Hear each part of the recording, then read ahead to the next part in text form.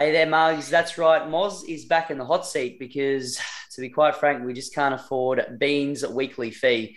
Isn't that right, Lloydie? Thanks for dealing with him for the last couple of weeks. How are you, mates? Good, mates. Derby Day. Looking forward to it. Got the Kieran Maher hat on. It's his birthday today, so hopefully we'll get as many winners as Mr. Maher and Mr. Eustace have had in the last season or two. So yeah, need a couple of winners, that's for sure. But what a day to do it. Exactly, mate. It is absolute Super Saturday with an exclamation mark, but we're here to look all around the country and see Mar D. Eustace. You can add G Doxy to that pick and winners list because, Gab, you keep performing. It's a big weekend. Are you pumped or are you pumped? Moz, for starters, welcome back. I'm so excited to see you back in the chair. Bean did a wonderful job hosting, but it's always good to, to go back to what feels like home. So I'm completely bouncing off the walls with the card, looking at Eagle Farm today. But yeah, I think we're in for a good day. We've got some great company, and I think we're going to find some winners, Lloydie. Yeah, fingers crossed. Need to after last weekend, although everywhere got abandoned, didn't it? So we sort of got out of jail free that day from memory.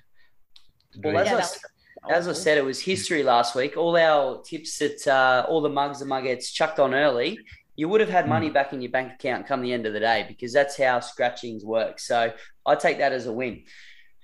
Now, Gabs, you did mention it. Big day Saturday. You do have Kisakano in the last as well. So apart from watching your old faithful go around for seventh like she does every week, what one of the Group Ones are you looking forward to the most at headquarters? Well, I'm looking forward to I'm actually looking forward to every single race there. It'll be so good, and Lloyd is obviously excited for Zaki to go around, and I'm excited to see Entrevier go around, and just some really really good quality horses there. So I think if I'll just go into my best of the day there, which honestly I struggled, I really did.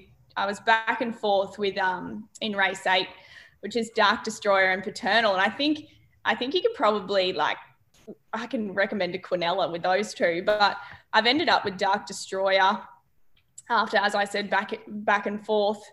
I just think the way he won last start was just enormous. He went around the entire field, and I think they'll be together again. I was worried about the barrier one, him going back and getting caught in a little bit of traffic, but I think just he'll eat up that extra distance, and he might just be the better horse.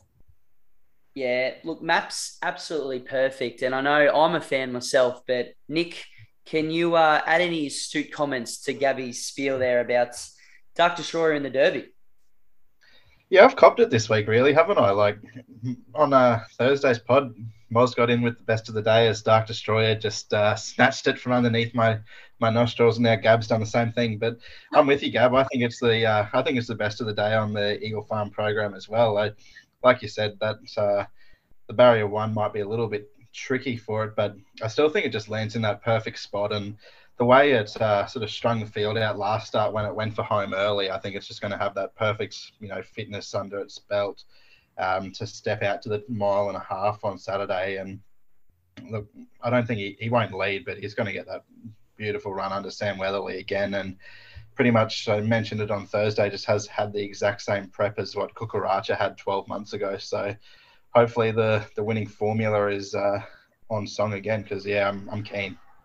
Well, that's why they call you the Derby King, mate. Mr. Kukaracha, Mr. Dark Destroyer this year. Well, it's good that we've got some confidence early, but the Derby's not till 3:18 p.m. And as we do each and every week on the Hone In here team, we look around the grounds and we try and find those easy little fill-ups. So, Lloydie, we're going to start with your neck of the woods. It ain't Rocky form, but Mackay form isn't too far off.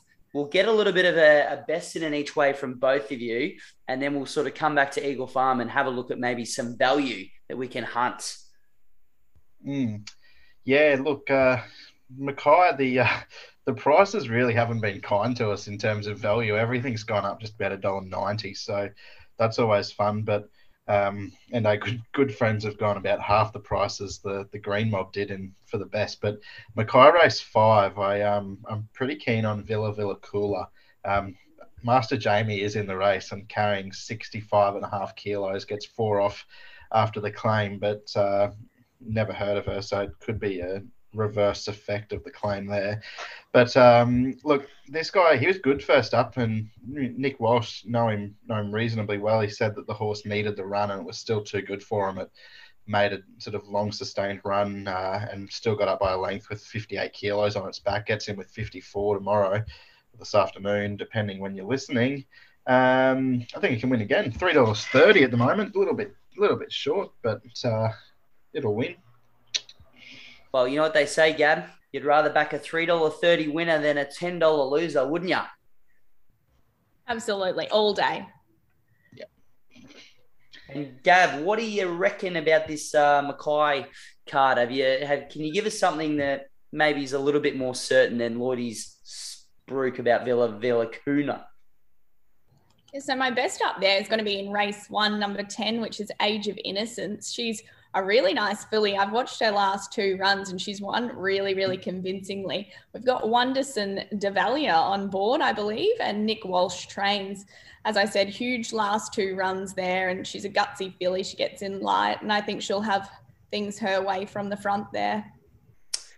Nice, Gabs. And I believe Nick Walsh is absolutely flying with a strike rate at the moment there, Lloydie. So is there something else on the card that maybe Walshy's training that you can give us an each-way plug there? Yeah, well, Walshy's got got Villa Cooler and Age of Innocence, and he's got the $1.50 pop in the last. So he might have a good day with his 3 runners. My best, it's not really value, and unfortunately, it's everything. Like I said, everything just seems massive unders, but Mackay Amateurs Cup up there, race 6. Acatino's in there, Jared Wheelow. He's got the 2 favourites. They're 260 and 270 apiece. I'm with the rougher of the 2, so there's your value.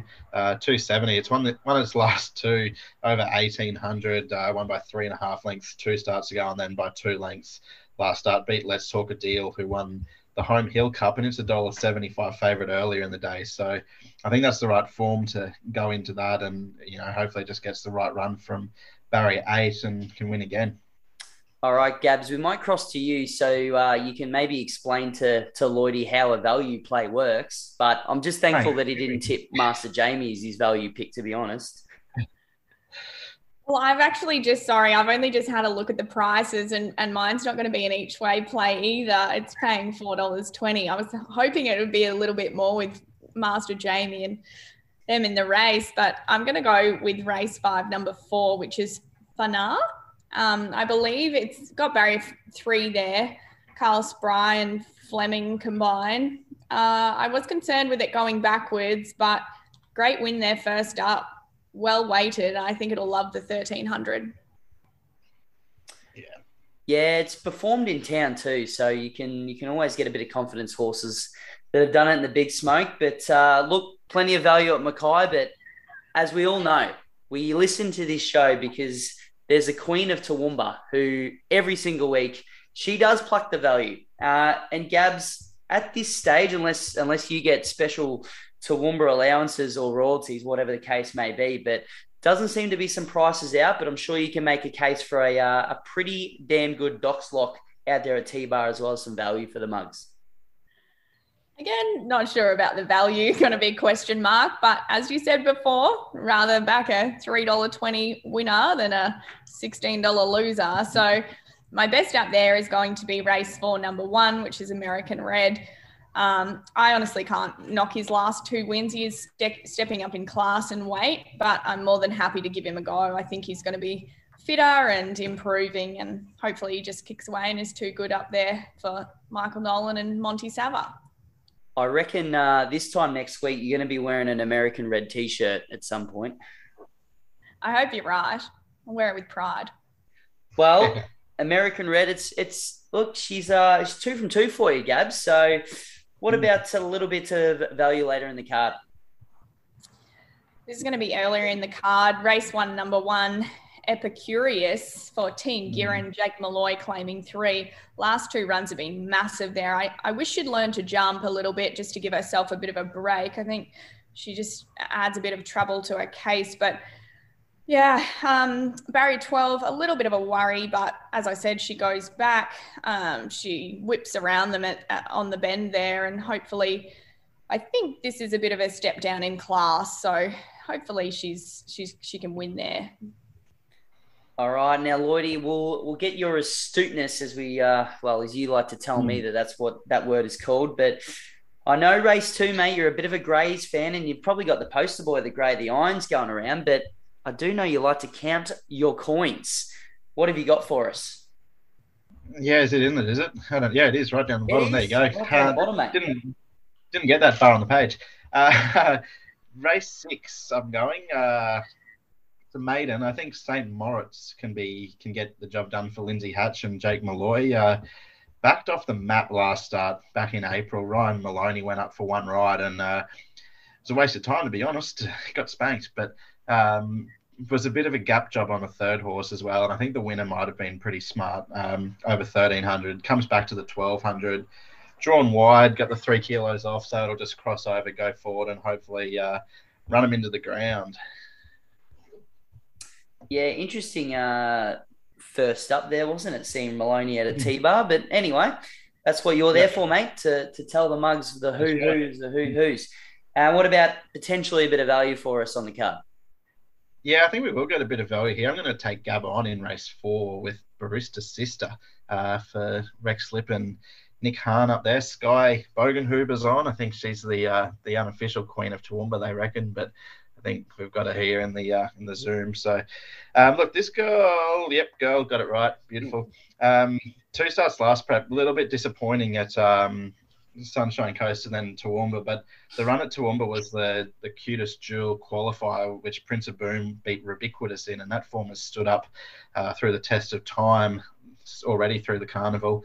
Ran 4th at Eagle Farm behind Mimi Lagarde and Far Too Easy on the 18th of December, and the start before that was 6th in a mode plate, where she has only beaten 3.5 lengths. So she takes some, genuine city black type form to Toowoomba for a benchmark 65 on Saturday night, and I think she's just the class, and maybe she'll be too good for him.